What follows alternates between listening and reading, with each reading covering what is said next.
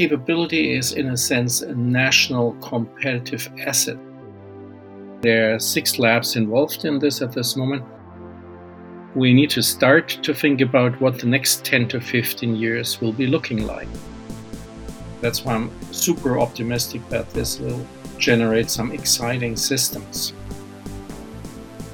From Orion X in association with Inside HPC, this is the At HPC podcast. Join Shaheen Khan and Doug Black as they discuss supercomputing technologies and the applications, markets, and policies that shape them. Thank you for being with us. Hey Shaheen, good to be with you. Great to be with you. Okay, so today we have a special guest, a longtime HPC community luminary, Horst Simon. He presently is special advisor to the lab director at Berkeley National Lab, and he's also on assignment to the Department of Energy Office of Science, specifically the Office of Advanced Scientific Computing Research. Horst, welcome. Good afternoon. I'm happy to be here and talking with you. Okay, great. Specifically, we wanted to talk about the RFI issued this week by DOE that discusses their strategic thinking about next generation leadership computing, supercomputing systems. This within a month of Frontier really having seized the spotlight by achieving the exascale performance milestone and also being named the number one supercomputer in the world. So having done that, now it's time to move on to the next thing, I guess. That's exactly right. And I think that's where we're at, that the exascale project has, the exascale computing project, to be precise, still has about a year to go and has made great progress. But we also have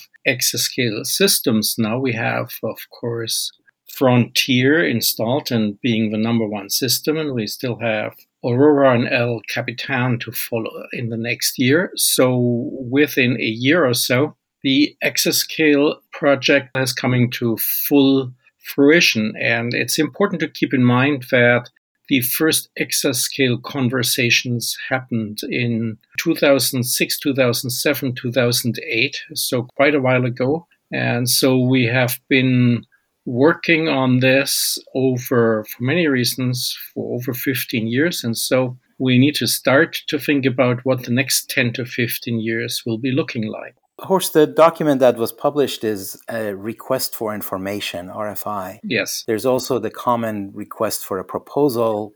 There used to be a request for a quote. So these RFI, RFP, RFQ, all these other RFs, would you explain the process to do these procurements? Yes. So the RFI is a request for information, and this is from the community, and it's coming from the national labs that will host the supercomputing systems in the next decade. It's a question on to the large community of vendors that provide not just high-end systems, but that provide all technology that might fit into the next generation ecosystem. And that's why we're asking also for advanced computing ecosystem information. And so the reason this is there is that it will give us an outlook on what is possible, what can be expected, and will be used to formulate for us a strategy on what we think. And by we, I mean there are 6 labs involved in this at this moment, what we can plan to do. And so this is important to get this information in, that we don't set unrealistic goals. So we could say we want a 100 exaflop system by 2026 in 4 years, and the answer that we would get back in terms of if we ask for this in a proposal would be at a price point that we couldn't afford or at a power consumption point that we could never manage. So the request for information is out there for us to realistically scale our plans and then push hard where we think there is some opportunity to push. That's one. So it is for us as an input to a planning document, and as the next step with the information that is coming in, we will establish a plan. And if you look back again over the exascale time, there were some early planning documents that were available in around 2010, which said what systems we would like to acquire by 2016. I believe there was a 2016 exascale prototype and then 2020 prototype. Of course, the time scale was not met, But that is what will happen with the RFI input. It will lead to a plan. And after this plan is established, then the individual labs will issue their RFPs for the next generation systems. And these will be based on the plan. So the plan will be our guiding document. I see. Also, one more point here, which is very important for the RFI, is that the RFI is an open process, and so it's a conversation that we like to engage the vendor community with, so that there will be also feedback provided. So feedback can be in two general forms. One is, this is never going to happen, or you guys must be crazy. And the other feedback would be, you haven't thought about this great and wonderful technology that we have here, that we haven't talked with anybody yet, but we really would like you to know there's something coming in 2 or 3 years that you should really take into consideration. And of course, things like this would be under non-disclosure, but it is an invitation to a dialogue. I was just going to ask if the responses are kept confidential, and they seem to be, so that gives them freedom to really share things.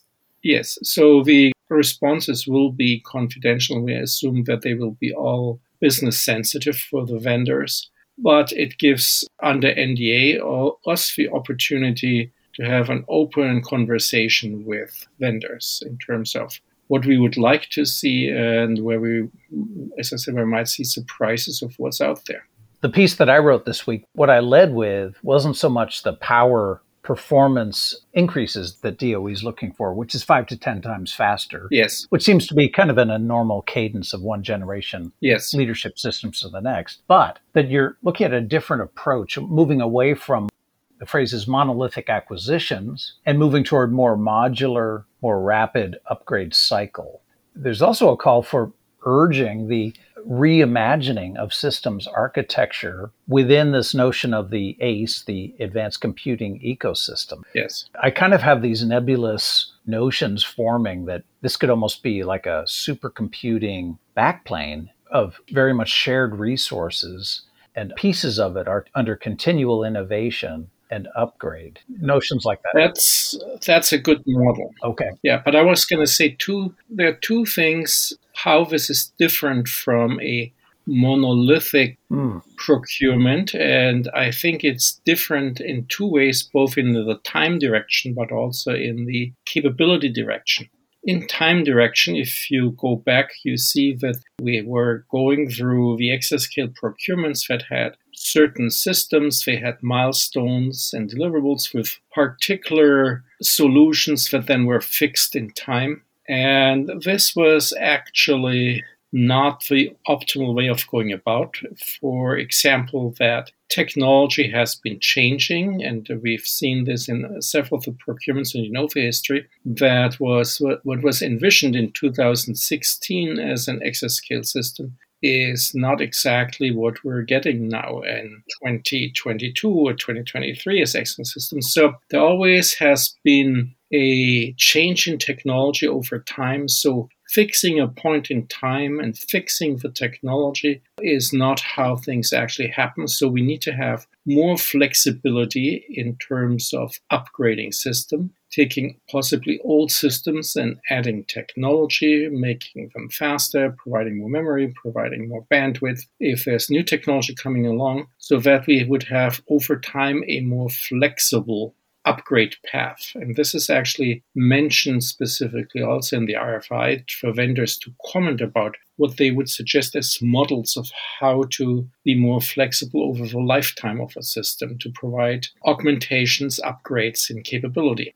The second direction is that it is an environment, and if you read this carefully, there is the flexibility to add into this environment AI accelerators, hybrid quantum systems, if these become available. And so we would like to understand how these different new computing technologies could be brought into this environment and could work together. On this, I would like to say that we're probably coming through this next couple of years into a very exciting time, because in one hand, one of the lessons I took away from ISC was that top 500 trade line prediction was that we won't get a 10 exaflop system before 2030, which seems to be disappointing.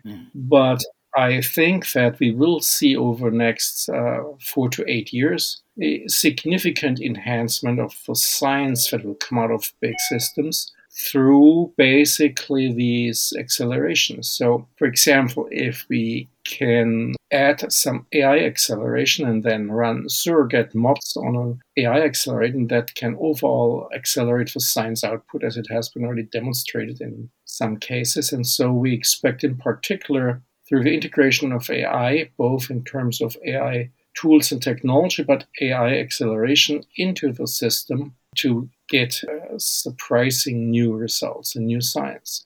And the same can be probably said about quantum systems, although I don't think that the quantum systems are as close to being integrated into a hybrid fashion as AI acceleration is.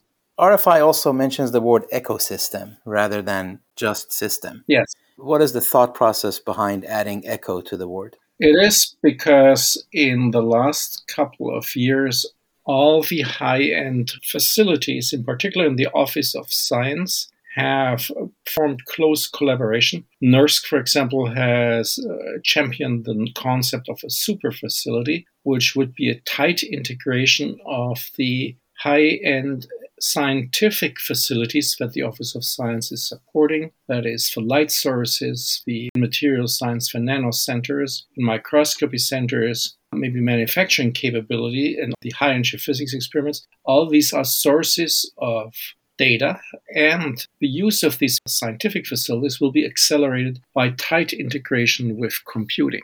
So we've done some, NERSC has done a prototype of connecting with the LINAC coherent light source, LCLS, at SLAC, and used an ESNet high bandwidth connection, which was sort of a Bay Area highway, and got data from the LCLS straight to NERSC for processing, and this was just the first prototype. And so the light sources all have recognized that they need much more data processing and need also a place to get very quick throughput on the data. And this will be done through an integration of the networking and the HPC data analysis capabilities and the storage capabilities. I saw the wide area interconnect. Yeah.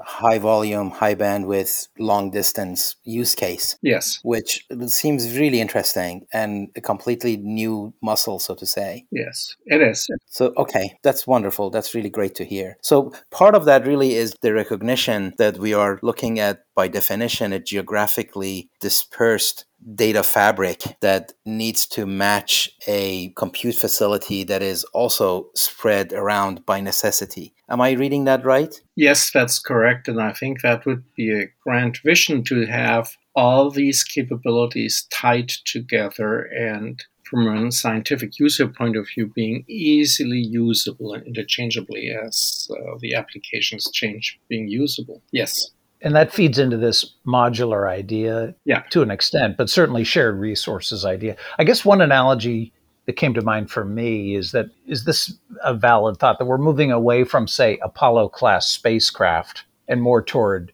the space shuttle idea, reusable and also incrementally bringing innovation and enhancements? So yes, you could say that, even though I always don't like the space shuttle analogy because we had two big accidents. So aside from that, yes. I'm also wondering, we've seen the dwindling number of systems makers that are willing or even able to build these, what's called in the document, monolithic acquisitions. Yes. And I'm wondering if this idea might also be a way, if there are implications for bringing more vendors into the picture by almost creating the leadership class market that's more accessible to more companies. Yes. Part of the thinking here is to tell the vendor community that exascale is not the end of the line, but we will continue. And of course, we need to continue maintaining the application and software investments that were made for exascale. But it's not just more of the same, but there will be opportunities to come in with new ideas and look at high-performance computing in this integrated ecosystem point of view. So we hope that this will be exciting for vendors. And we've heard this in the last month and a half from many vendors that they are very interested in participating in this. And yes, we hope that we can create a market. One thing I found interesting, and again, here's the difference between an RFP and an RFI, is the way the agency was not adamant at all in how they proposed their ideas. They are just at this point ideas, and they even invited pushback. We invite responses to include perceived benefits and or disadvantages of this modular upgrade approach. I thought that was quite interesting. Yes. Yes. Yeah, I love that aspect of it, that it is really come have a chat with us and tell us what we are thinking wrong, what we're doing well, and what we are not thinking about. So maybe I can comment on this as follows, is that we invited all the vendors who wanted to give us a preview of their planned RFI response. And so we had of the order of 30 or more 1-hour meetings in the last 6 to 8 weeks. And I thought this was one of the most enjoyable things in my job currently. Yes. To hear all this technology being discussed. And in these conversations, I think through questions, we can direct vendors in certain ways. And so I think that was a very good process. And as I said, I also heard a number of new things that I wasn't aware of. And that's why I'm super optimistic that this will generate some exciting systems.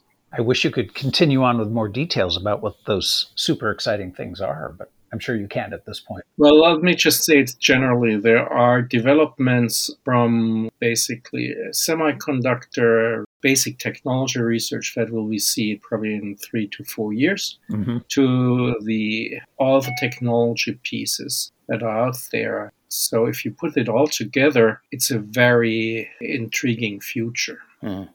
What about software? I noticed last week at the conference at Oak Ridge, there was a mention that El Capitan was going to use the TOS stack and not the vendor-provided stack for the first time. And I know, of course, the Exascale project had a very significant software component. Yes. How do you see that evolving? That's an important question, and this is currently being discussed. We have, in a sense, a white paper which has been put together by the Exascale software community, how to continue this work and how DOE labs could maintain this Exascale software stack in the future. And that's a possibility that this might be happening. Now, with the ecosystem also comes the notion of federated computing and what we used to call global grid beyond the campus grid. Is the software for that part of what the labs are creating or looking for the outside vendors to create or open source projects that might happen? That I don't know yet. That's sort of a question where we hopefully get some responses back and saying what the vendors are thinking. But I think in terms of this integrated infrastructure, that's probably something that we will have to do at the labs, because the interface with the scientific user facility is very unique, and each facility has a unique set of capabilities. So that's probably something that we need to develop in-house. Another question is, why not just go to cloud and be done with it? Well, yeah, of course. Pay as you go, annual budget works, etc. Well, we asked for cloud vendors to give us their perspective on this. And I think there is a strong argument that has nothing to do with technology directly against the cloud. And this is that the national labs now, thanks to Exascale, have built up a extremely strong intellectual capability in computing. And the capability is, in a sense, a national competitive asset. So I would put this in the same category as the national labs in the nuclear age built up the nuclear weapons capability, and was built on the intellectual assets of staff that was helping. Most of the people who have been in the Exascale project or joined the national labs over the last decade or so did this because of the excitement to work on some real leading edge technology and doing some exciting new work. Now, if we simply go to cloud, then there's no good reason for smart people to stay at the labs, because then they will go to the hyperscalers because that's where the excitement is. And so the point of doing this on site, or to use the term on premises, is because we need to maintain the intellectual capability in computational science as a national capability. Interesting. Very much. In our last episode, we talked about the importance of the mission for these activities that goes well beyond a lot of other considerations. Yes. And in agreement with you, I think maintaining the mission is really what makes these so exciting and what causes people to be passionate about. Right, exactly. By the same token, Horst, we talked a little bit about creating a market, if you will, partially through this advanced computing ecosystem notion. And I'm wondering if there could be greater potential for supercomputing class technologies that are built for the ACE, working their way into the broader HPC advanced computing markets at a more rapid pace. Well, that's always our expectation, that what is being done in the high end, what is done now in exascale systems, will eventually find its way into the commercial market. And we've seen this happening many times in the history of HPC. And so are you implying that this would be faster if we're going through the cloud? No, through the advanced computing ecosystem. Yeah, I think that is definitely a goal, that we would have technology that will find its way into the broader HPC environment, industrial user.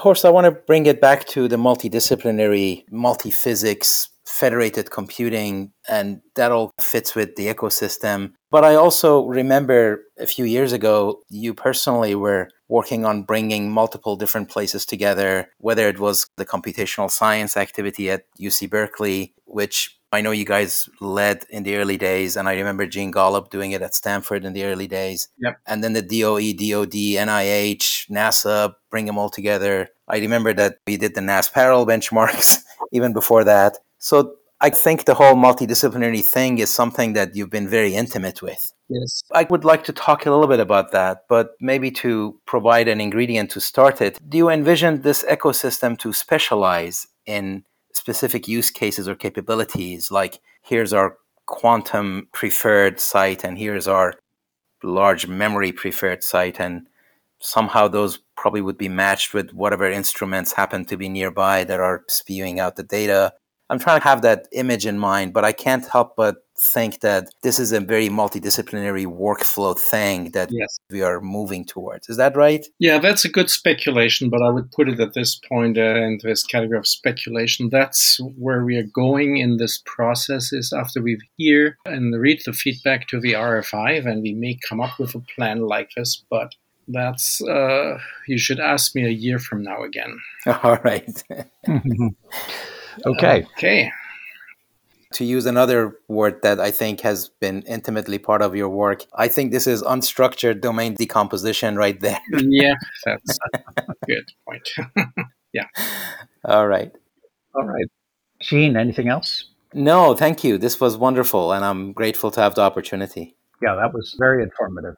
Yeah, I very much enjoyed it. I'd like to thank you for leading this conversation, touching all the right points. And so I'm very much looking forward to listening to the podcast.